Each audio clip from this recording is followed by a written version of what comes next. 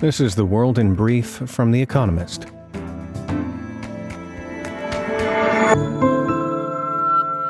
Our top stories. America's House of Representatives approved legislation that mandates federal recognition of same-sex marriages. Lawmakers from both parties voted in favor, bringing the result to 258 to 169. The bill had already been approved by the House in July, but was revised in the Senate to address Republican concerns that it would damage religious freedom, bringing it back to the House for another vote. President Joe Biden will now need to sign the legislation into law. Russia exchanged American basketball star Brittney Griner for Victor Bout, a notorious arms dealer, in a prison swap reportedly approved by President Joe Biden. Ms. Griner was arrested in Moscow in February for possessing cannabis oil and spent time in a Russian penal colony. Mr. Bout, dubbed the Merchant of Death, spent 12 years in an American jail for conspiring to support terrorists and kill Americans. Beijing is fighting its first significant COVID outbreak after the Chinese government eased pandemic restrictions in a retreat from its zero-COVID strategy. Surging cases are putting pressure on China's healthcare system, as hospitals in Beijing have reportedly lacked fever medication and rapid antigen tests. A spike in infections is feared next month when millions of Chinese travel to their hometowns for the Lunar New Year. President Xi Jinping announced a new era in China's relationship with the Gulf states as his country and Saudi Arabia agreed a series of strategic deals in Riyadh. Mr. Xi met Mohammed bin Salman, Saudi Arabia's crown prince, before signing off on 34 investments in sectors including technology and energy. The two countries' leaders will meet every 2 years. Vladimir Putin, Russia's president, warned that the war in Ukraine would be a long process. Mr. Putin said his invasion has already yielded significant results and that he would not mobilize more troops. Speaking at a televised meeting, he also acknowledged that the risk of nuclear war was growing, but insisted that Russia would only ever use nuclear weapons in response to an attack. A spokesperson for America's State Department said, "Any loose talk of nuclear weapons is absolutely irresponsible." Iran has executed the first prisoner known to be convicted for crimes related to the current nationwide protests, according to state media reports. Mohsen Shikari, described as a rioter by officials, was executed for allegedly injuring a security guard with a machete. On Monday, Iran's Revolutionary Guards called on the judiciary to issue swift judgments against those accused of crimes against the security of the nation and Islam. The EU's top court ruled that Google must remove data from its search engine results if users can prove it is manifestly inaccurate. The case before the Court of Justice of the European Union concerned two executives who wanted Google to remove search results linking them to criticism of their group's investment model. Google had initially refused to remove the content. And fact of the day, 3.6 million, the tons of carbon emissions generated by the Football World Cup in Qatar by official estimates. And now here's a deeper look at the day ahead. China unleashes its population and inflation.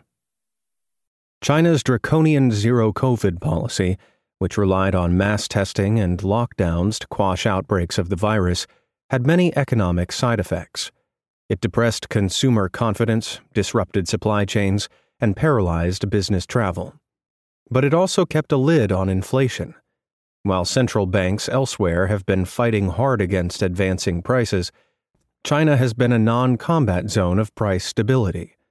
Figures released on Friday are likely to show that China's inflation, which was only 2.1% in the year to October, fell again last month. But now that the government is haphazardly abandoning its zero-COVID approach, will inflationary pressure pick up? A scary exit wave of COVID infections may keep confidence, spending, and prices in check over the next few months. After that, however, China's economy could boom again, driving up prices both at home and farther afield. In rejoining the global economy, China may also join and prolong the global battle against inflation.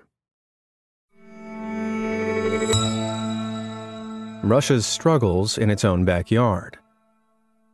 On Friday, the capital of Kyrgyzstan, Bishkek, hosts a leaders' summit of the Eurasian Economic Union. The group consists of 5 ex-Soviet states: Armenia, Belarus, Kazakhstan, Kyrgyzstan, and Russia, and aims to develop a single market like that of the European Union. The bloc's economic achievements are modest. It has signed some free trade deals with countries such as Iran and Vietnam, though a long-awaited deal with India is yet to come to fruition. But the EEU's real purpose is to serve as a vehicle for Russia to laud its influence over former Soviet territories. On this front, Russia faces several challenges. Its war in Ukraine spooked leaders in Central Asia who fear that the Kremlin's aggression may yet turn eastwards. Moreover, China's economic influence in the region is growing. None of the bloc's members could afford to disentangle themselves from Russia entirely, yet the winds of change are blowing in Eurasia, and not in the direction the Kremlin would like. Saudi Arabia cozies up to China. When Xi Jinping leaves Saudi Arabia on Friday, he will have signed a stack of economic agreements and sent a none-too-subtle message to Joe Biden. The Chinese president met Saudi leaders, including the Crown Prince, Mohammed bin Salman, on his very first day in Riyadh on Wednesday. On Friday, he will attend 2 summits, one with Gulf states, the other with a wider group of Middle Eastern countries. These are the largest ever such gatherings between Chinese and Arab leaders. The meetings underscore a growing relationship. China imports most of its oil from Arab states. It has signed $223 billion worth of investment deals and contracts with countries in the region since 2005. Increasingly, it is also a supplier of surveillance kit and military gear. Mr. Biden has urged Arab states, particularly those in the Gulf, to keep some distance from China. After a decade of often tense relations with America, though, they do not seem keen to listen. Britain thinks inflation has passed its peak. Interest rate setters at the Bank of England play a big role in Britain's economic health. The higher expectations of inflation drift, the more aggressively they will fight. On Friday, the bank publishes the results of a survey of the public that will shine light on its progress. In the poll's previous iteration, in August, respondents expected annualized inflation to loiter around 3.1% in 5 years' time. If the latest expectation fails, it would support the case for gentler rate rises. Pantheon Macroeconomics, a forecaster, expects that annual inflation has peaked already in October at 11.1%, as shipping costs slump and food price rises slow. Moreover, a separate survey in the same month showed business expectations of inflation in 3 years' time falling to 4%, down from their highest level of 4.8%. Both figures are still well above the official target of 2%, but they seem to be moving in the right direction. Best foot forward at the World Cup. As the World Cup moves from the smorgasbord of the last 16 teams to the refined offering of the quarterfinals on Friday, fans will have more chance to savor the qualities of the best players. Among the contenders for the Golden Ball, which is awarded to the tournament's best player, is France's forward Kylian Mbappé. His combination of pace and power evokes memories of Brazil's Ronaldo. Stopping Mr. Mbappe will be a key focus of England's quarter-final preparations. Another contender is Brazil's spearhead, Richarlison, who has scored 3 skillful goals and will aim for more when his team faces Croatia on Friday. Argentina will look to their talismanic star, Lionel Messi, to overcome the Netherlands later on the same day.